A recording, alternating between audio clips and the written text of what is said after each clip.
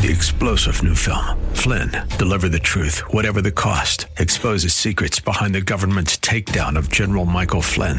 Flynn knew what the intel world had been up to. He ordered the first audit of the use of contractors. This set off alarm bells. He told the truth. He was the most dangerous person for Donald Trump to hire. They had to get rid of Flynn. Flynn, deliver the truth, whatever the cost. Available now. Watch it today. Go to salemnow.com. salemnow.com.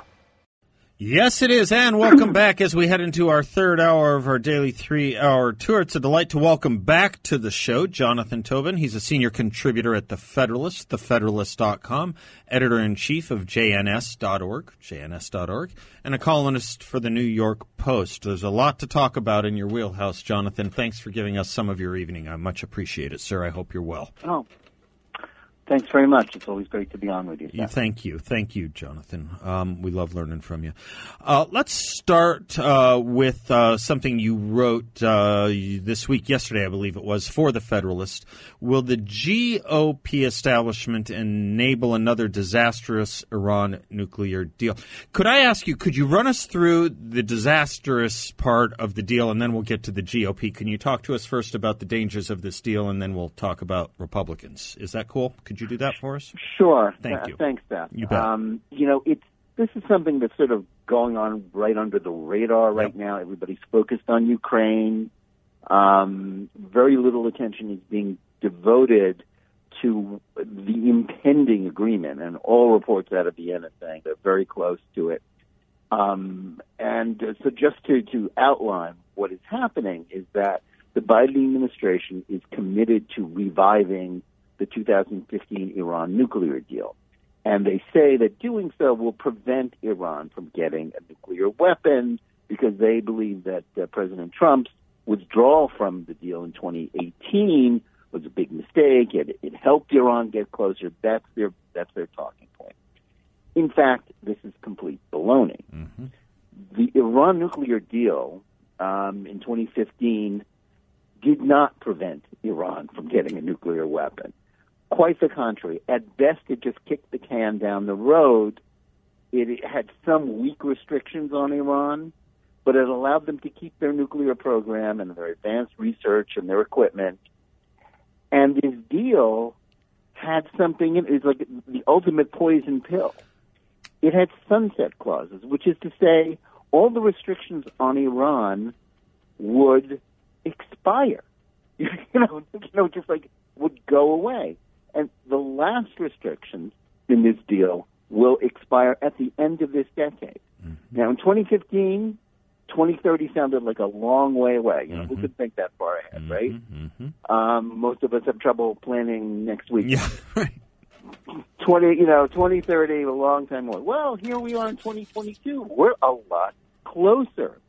And, in fact, getting closer every day. So what Trump realized was that sooner or later, the West was going to have to renegotiate if we were serious about preventing an Islamist terror-supporting state, the world's leading state sponsor of terrorism, an avowed enemy, not just of Israel, but of the Arab states in the region and of the United States, to which we're still the great Satan to them. If we were going to stop them from getting a nuclear weapon, this deal had to be junked, renegotiated, and Iran had to be forced to give up their nuclear ambition. But instead, we're going right back into it. And we're not just going right back into it. In order to entice Iran to sign again on the dotted line, President Biden's Iran envoy, Robert Malley, like everybody else in the administration, an Obama alumni, is giving them sweetener. Mm-hmm. This deal is even weaker than the last one, including the delisting of the Islamic Revolutionary Guard Corps, which is, Iran's terror organization. It's their terror holding corporation. Let me just say for the audience, a lot of people in the audience may know it by its initials, IRGC. The IRGC. Yeah. Mm-hmm. Right, which is, on the list, as it should be, of international terror organizations. The U.S. is promising to remove it. Mm-hmm. So it's like we're not just going to enrich and empower them, and we're going to definitely enrich them. They're going to get billions and billions, as they did in 2015. and get stronger, be able to threaten the neighborhood that they live in more, and get closer to a nuclear weapon. So, so this is a disaster.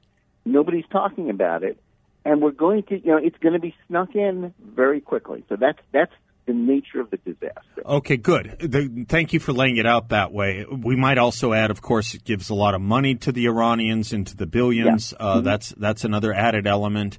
I presume what John Kerry said last time would be true this time, which is you can't guarantee that money won't end up in the hands of terrorists. Well, of course it will. Of course it will. Part of the budget process. Yeah. Well, the regime is a terrorist. Yeah, I mean, excuse me, Jonathan. Okay, so we have that being outlined. There's another question, too, which is kind of an interesting diplomatic position we've put ourselves in.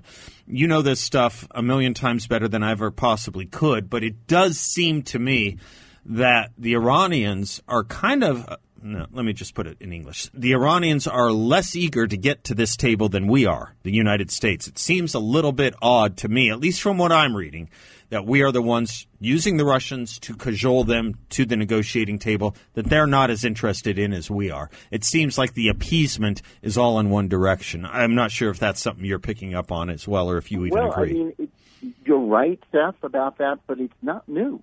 Right. The same dynamic preceded the 2015 deal. Yeah. Obama and John Kerry went into those negotiations in 2013 with all the cards, international sanctions. Iran was isolated, weak, and won. But every time in the talks, Iran said no. Obama and Kerry said, okay, right, on to the next thing, and then no, okay. The same thing all the way through. They were desperate for a deal at any price, and Biden and Blinken are just as desperate for a deal at any price now. It just makes even less sense today than it did 7 years ago. Yeah. And it's not right. I mean, it's not as if this deal is even needed to prevent Iran from becoming a nuclear power. I was discussing this with Michael Rubin the other day. You probably know Michael's work well. Sure. And, this is a signatory to... I edited him at commentary. Good. This is a country already a signatory to the Non-Proliferation Treaty. You do not need this deal to prevent Iran from becoming a nuclear power. You don't. Any more than you needed to deal with Iraq to prevent it from becoming a nuclear power in 1981, let us say. Right. Not legally. Everything they're doing was illegal. What Obama did was give it a legal imprimatur. Yeah. Sort of made it all kosher. Yeah. Exactly right. The opposite of what he had promised, the opposite of what the American people wanted. Exactly right. All right. You laid it out well. Now this curious part about the title. Will the GOP establishment enable this? Some of it doesn't look so good, I got to admit, for our side. My side. I don't want to lump you in with me. Go ahead. Well, we're rightly focused, those of us who care about this issue, on what Biden and the Democrats are doing. I mean, because it's their doing. It's their policy. I, however, in the piece that you referenced that I had published in the Federalist yesterday, tried to look at it from a slightly different point of view. What are the people that were elected by conservatives and Republicans to oppose this policy doing to stop it? And the precedent was in 2015, when, quite frankly, Republicans had majorities in both the Senate and the House, and theoretically should have been able to stop Obama's deal. They didn't. Now, the reason why that happened was partly because Obama and Kerry were too clever for them.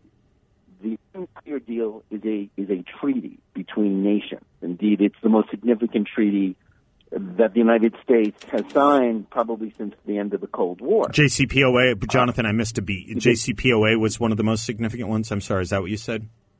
Yes. Yeah, okay, the thank Iran you. Sorry. The JCPOA, as it's known, the Joint Comprehensive Plan of Action. Yep.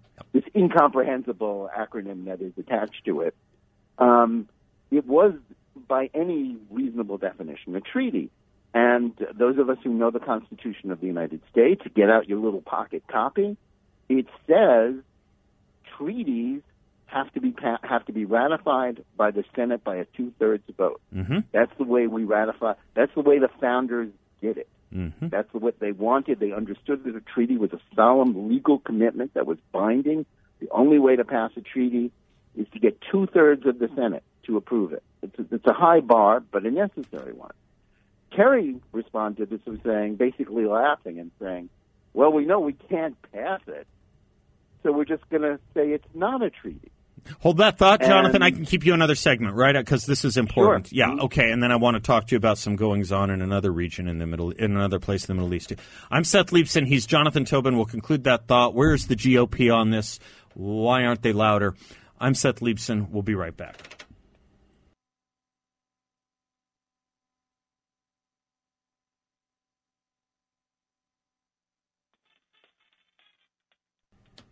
Welcome back to the Seth Leibsohn Show. Jonathan Tobin is our guest. He is a contributor to The Federalist, a senior contributor to The Federalist, and editor-in-chief of JNS.org, columnist for the New York Post. We're talking about the impending Iran deal, and we got the outlines, the contours of it from Jonathan in the first segment. Here, Jonathan's talking to us a little bit about where the Republicans are, because they're not exactly where we all want them or need them. Jonathan, sorry for the break. Go right ahead, sir.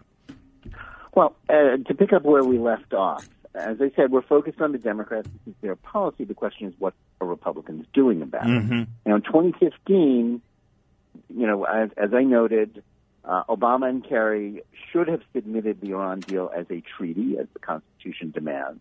Instead, they just laughed at the Constitution and laughed at the Republicans and said, no, we're not going to call it a treaty. It's just an agreement we're signing. You have no say about it.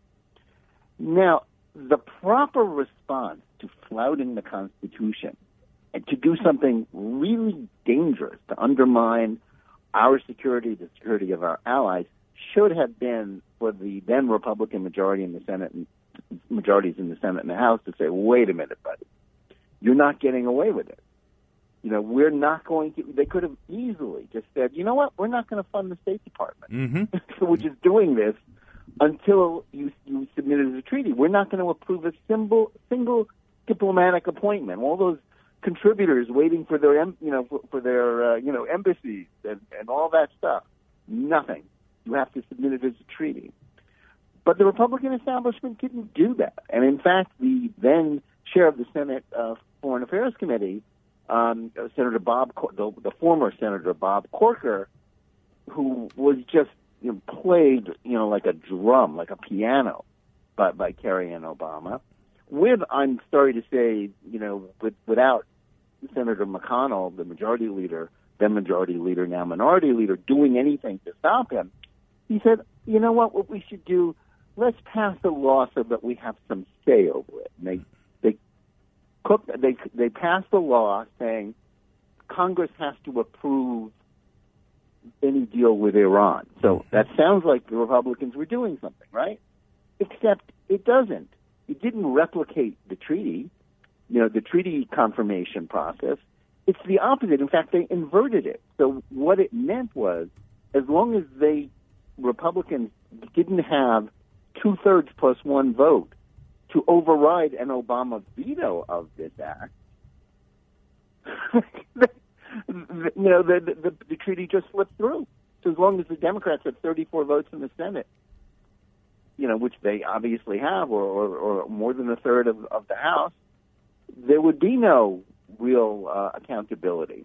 So this law that McConnell and Corker passed was like so many other things that Congress does. It gives the appearance that they're doing something, but in fact, it's all a nonsense. It's an absurdity, and that's what happened. That's how the Iran deal went through, with more than 1/3 of the Senate. That's it. So here we are now, 7 years later, and I'm asking, what are the Republicans who should have learned their lesson? Because after all, only a year after that astonishing failure, I mean, just completely being played for fools by Obama, the Republican establishment was shocked when Donald Trump won the presidential nomination, because the Republican electorate got tired of having leaders who didn't fight for their values, who only valued their power, not the things that the base and the voters wanted them to do. That's why Trump was nominated. That's why he became president. So what are the Republicans in the Senate going to do about this?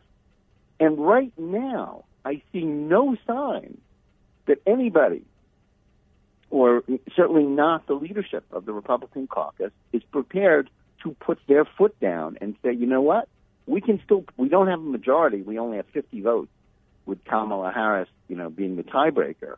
But we can put a hold on all diplomatic appointments. Mm-hmm. We can jam up State Department mm-hmm. funding. We can force you to submit this new Iran deal as a treaty. Mm-hmm.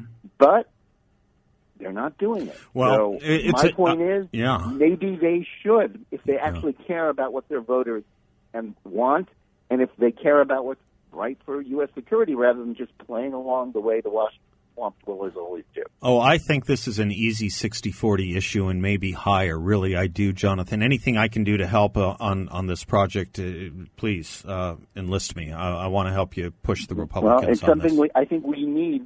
Those of us who care about the security of this country, about the danger of this policy, need to not just criticize the Biden administration, which we should, but we need to alert the people who are supposed to be opposing the Biden administration that they better do more than just go through a sham process again to stop this.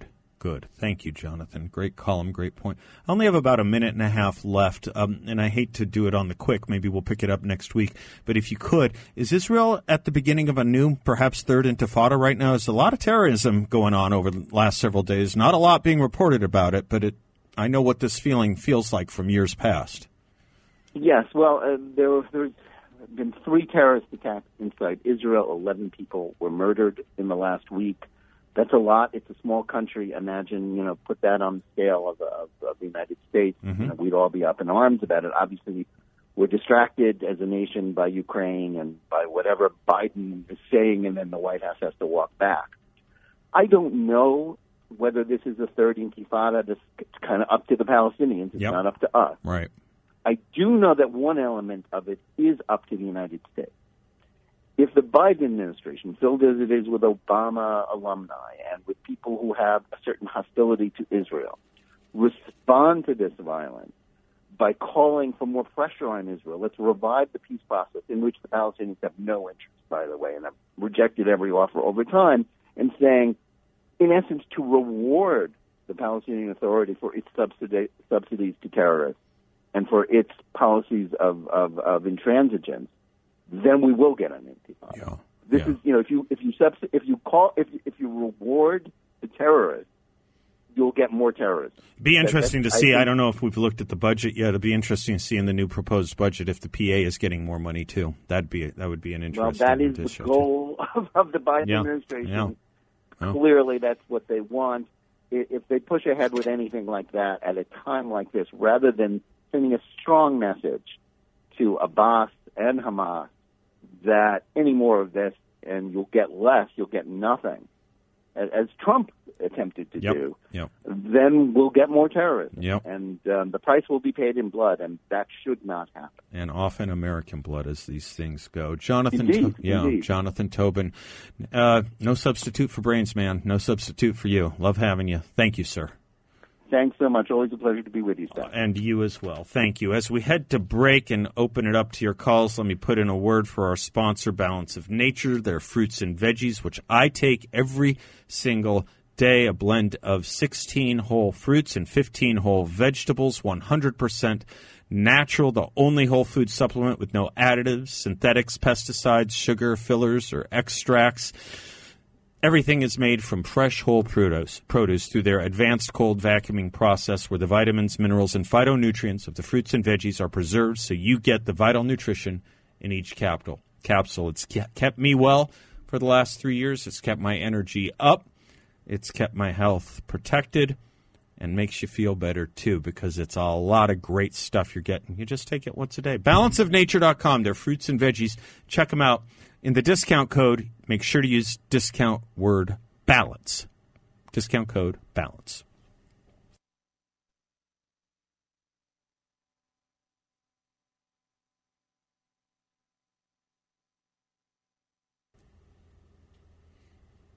Coming to you live from the Guns Etc. studios, this is Seth Leibson, and Yair is in Phoenix. Hello, Yair. Good afternoon, sir. To you too, Seth. How are you? I'm well, thank you. Thank you. Good. I'm so grateful for listening for the last half an hour of your show because you and Jonathan both touched on a subject which seemed to be entirely buried in the news that seems to be too preoccupied with Ukraine and Will Smith's slap, even though, to be honest, it's refreshing that the media seems to be interested in talking about an instance of black-on-black crime. For the first time ever, yeah, exactly. That's right. Yeah. You had mentioned something, and I'll segue into another point. You have mentioned, does this feel like the beginning of a third intifada? Yeah. And it's an incredibly important question, especially with the latest terror attack in Bnei Brak, which is not being discussed. And it just reminds you that none of this seemed to have been happening from 2016 to 2020. Correct. And anyone with two brain cells to rub together can understand why, and that's the concept of deterrence and peace through strength. Yep. And it leads me to think of something which Jonathan was so articulate in stating, which was that if we allow Iran, an apocalyptic Shia country, to acquire nuclear weapons, they essentially have a seat at the table that they never otherwise would have had. Right. So you recall, of course, Pakistan under the tutelage of AQ Khan getting their nuclear weapons and therefore being able to have a seat at the table. By the way, if I can interject, another story Please. where everyone seemed to be kind of asleep at the switch, too, by the way. Absolutely. Abdul Qadir Khan, somebody who was a nuclear physicist out of, University of Karachi, was a nobody. Mm-hmm. And then all of a sudden Pakistan now is a nuclear-armed nation. Right. North Korea is probably the best example that your listeners can relate to. So North Korea would essentially have zero seat at the table. It would be like negotiating with Tonga or Turks and Caicos. Yep. North Korea's largest export, and I'm not being facetious, is charcoal briquette. Right. But because they have nuclear warheads, they have the same seat at the table as France and the United Kingdom and the United States. And so this is just sort of a simple message that I think that Jonathan was saying was, you must act before it's too late. Yeah. If Iran has a nuclear bomb, and they intend to use it. We're not talking about a country that's run by Sunni Islamists who still want to be able to defecate on their gold toilets, who still want to be able to have a sort of a seat at the international table. Iran has no problem being an international pariah. Right. Iran has no problem in saying, hate us all you want, the bomb. Yep. It must be stopped before they have access to it. Once it's too late, it is simply too late. Yair, do you have a sense, one of the interesting discussions about Iran and nuclear weaponry, going back some years, do you have a sense, a lot of us used to say, the nuclear thing with Iran is certainly a big deal, but it's their support for terrorism that really is the thing most U.S. administrations have been fairly weak on or weak in addressing. And, this seems to be these nuclear arms deals, the 2015 deal, the imminent deal that's going on right now. It seems to be a sword. I used to say double-edged sword. All swords have at least two edges, right? So it seems to be a sword that kind of enriches them in both directions. It allows for a sloppy at best inspections regime, sunset clauses all towards nuclear power, and at the same time wealthening them by bribing them to come to the table with money that they can then funnel to such things as third intifadas. That's absolutely correct. There is no mechanism in place that could buttress Islamic terror. So the IAEA is not anything, it has no teeth. Right. If you recall during the Obama presidency, do me this favor, buddy. If I can appeal to your patience just a little bit longer, I have to take a commercial break. Can I keep you just a little bit through the break and have you come back on the other side? It's an important point that I would love to hear your thoughts on. I'm Seth Leibson, and we'll be right back.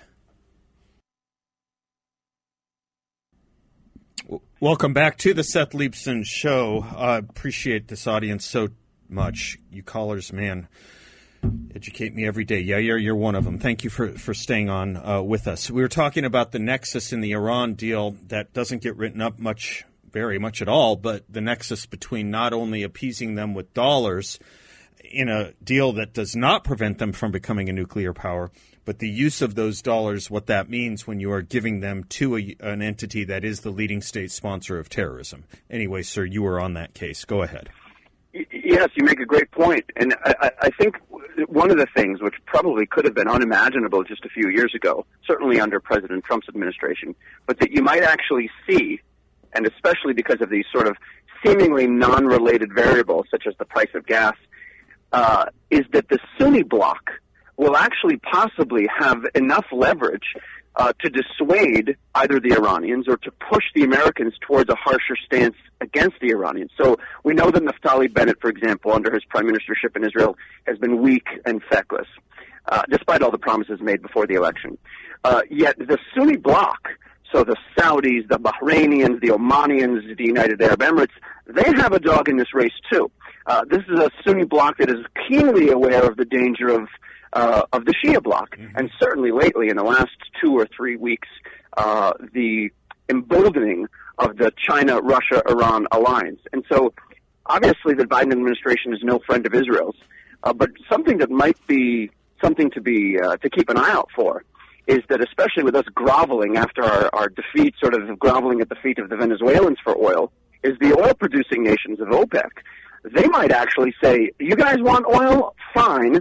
But you're going to have to start taking a tougher stance towards the Iranians and their pursuits of nuclear arms. And so, again, sort of unimaginable just a few years ago, but it almost seems that that's the finger on the proverbial scale to keep an eye on, just because of these external variables, like I said, in the world, where we probably couldn't have predicted it, which may drive America to take a harsher stance, to be forced unwillingly to take a harsher stance against the Iranians. Well, it looks like, we're being pushed around a lot right now, and we're allowing people to push us around a lot right now. It's a weird place to be when not even Saudi Arabia will return the president's phone call, and it's a weird place to be where the Iranians don't seem to want to necessarily come to the table too quickly, even though we are promising, hordes of cash to them and some international credibility. To your point, I think it was your point, Yair, in the last segment, in the previous segment, that Iran really doesn't care that much about being a pariah or not. They don't. They have acted the pariah to a fairly well since at least 1979. That's absolutely correct. And we are running on the fumes. You just spoke about international credibility. Right. That was, for a while, the currency through which we dealt. Economic credibility, military credibility. Our dollar is fast no longer becoming the world's reserve currency. We have zero political credibility. We're losing our military credibility because our DOD is spending its time, money, and effort on sex reassignment surgeries for its admirals. So what else is there? The only thing that you have left is this sort of legacy of might makes right, and the potential of our and I say latent potential of being able to use force. And it's swiftly running out of that political, military, and economic capital. And so once Iran acquires nuclear arms, they can be an international pariah. They may have no natural resource. It doesn't matter anymore. Once they've got the big red button, it's done. That's all the leverage they may need, and that's why I use North Korea as the example. Yeah. North Korea normally wouldn't have a seat at the table, though, because they've got the bomb, they've got a seat at the table, and so it's essential that we stop it before they have the ultimate leverage. Yeah, I think people need to remember this. It's not just that things happen in a vacuum or so arbitrarily that they make no sense. It makes a lot of sense that this country is hobbled, shall we say, when enemies, or for that matter, even allies who have nuclear weapons, what we can do, what we can pressure them on. For everyone who wants us to go, full speed ahead into Ukraine, the only real reason we can't, outside of, moral argument, the only reason we can't is because we are dealing with a nuclear power. That's why. Same reason. I mean, it's a lot easier to handle countries before they're nuclear or when they're not nuclear than once they are. We learned that the hard way with North Korea. We learned it the hard way with Pakistan. And we're going to learn it in a really hard way with Iran if we don't get our act together, Yair. That's it. You nailed it. That's it. No, you did. Keep Thank it you, up, brother. Seth. You too. Thanks an awful lot for everything you do and are. Robin, surprise. We can work you in. How are you, sir?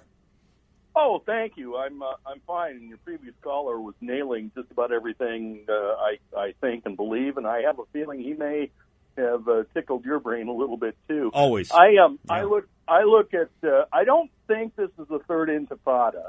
I do think that there's a lot of, and I've been following this. Mm-hmm. I think that what the U.S. government is seemingly forwarding here with the Iran deal is really all about Israel. Yeah. And I fear for that for a lot of reasons with Israel, no matter how people feel about their current prime minister. I think that the biggest threat to Iran, the biggest threat to Israel, is this whole Iran quote-unquote deal. And what it does, nothing says I really don't care about Israel like the current administration, because if they did, they would walk away from all of this and not even use the Russians to, intervene or anything. I think that everything that Iran is doing right now is first and foremost to try to destroy Israel. The second thing is, then they'll go after whoever else they want to go after. But, you don't mess with God's children, okay? Well, but, Rob, all of which is very true, and I don't think you'll disagree with what I'm about to say. But give me extra 30 seconds on this, Bill. If I'm not, if you'll agree with me on this, I'm curious if you will. Yes to Israel, but yes to the United States too. It wasn't Israel. Iran killed over 100 Marines in 1983 in Lebanon. It wasn't Israel that Iran took hostages, 52 for 444 days. It wasn't Israelis sleeping in their barracks, 19 of whom were killed by the Iranians in 1996. On and on we can take this. It's Americans, too. Mm-hmm. They opened their parliament with chance of death to America, and they have a lot of American blood on their hand. They have a lot. Does the name Robert Stetham mean anything? You remember the name Robert Stetham? Yeah, Robert Stetham, you bet. The guy that was murdered in the airplane. TWA, you bet. But I really do think that this is more of a threat to Israel, number one. And most American Jewish people ought to be just livid about all of this. But they don't seem to be. Well, they don't. Yeah, I mean, I just saw a post, Rob. I just saw a post. Oh my goodness gracious, from a synagogue in Chicago, that now has on their website proud to announce that the members of my congregation have just voted to adopt anti-Zionism as a core value, not neutrality, anti-Zionism. Okay. When you have synagogues doing this, who needs the Iranians, Rob, right? Yeah, the Jewish people. We'll have to do a whole show on that one day. Bless you, sir. We'll be right back.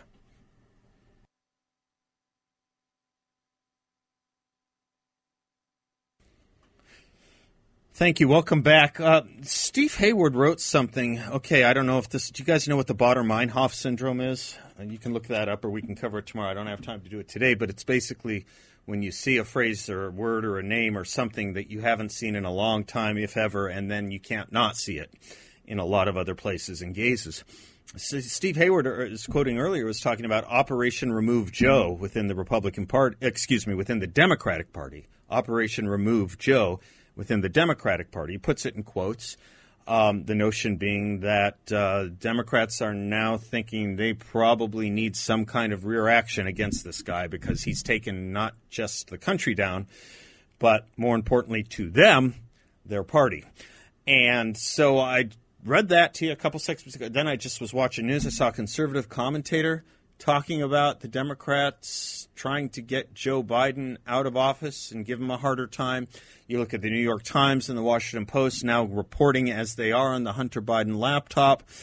I'm not quite sure yet that we're there, but something to keep your eye on. We like to kind of put some bookmarks down and lay some flags down once in a while here, don't we? Steve Hayward, by the way, at the end of his post in Powerline today on the Washington Post coverage of the Joe Biden scandal, he's doing the work that the media should be doing. He has a couple final questions. Question for further investigation. Why was the Biden Foundation a charitable entity? And what has it ever done, I wonder, sharing space with a for-profit entity? How were the office expenses divided between the two? Of course, the difficulty with the Operation Remove Joe is that Kamala Harris is in the way. Start your countdown clock for some old story of Kamala corruption emerging from California. Interesting. There's at least one Democrat whose name rhymes with gruesome who would like to see Kamala out of the way. Kind of interesting. Well, Nelson Rockefeller was governor of New York when he became vice president for Jerry Ford. Okie dokie. Until tomorrow, folks, and Bill, too, who I don't think enough. God bless you all, and until tomorrow, class dismissed. 3-star General Michael J. Flynn, head of the Pentagon Intelligence Agency, knew all the government's dirty secrets. He was one of the most respected generals in the military. Flynn knew what the intel world had been up to. He understood its funding. He ordered the first audit of the use of contractors. This set off alarm bells.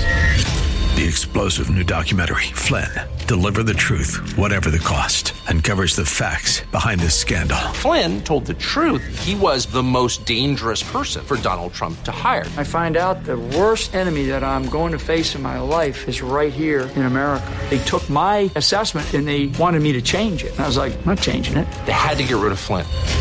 With in-depth interviews, archival footage, and never-before-seen personal records of the man behind the headlines. I just felt like I was drowning. Flynn, Deliver the Truth, Whatever the Cost. Available now. Watch it today. Go to salemnow.com. salemnow.com.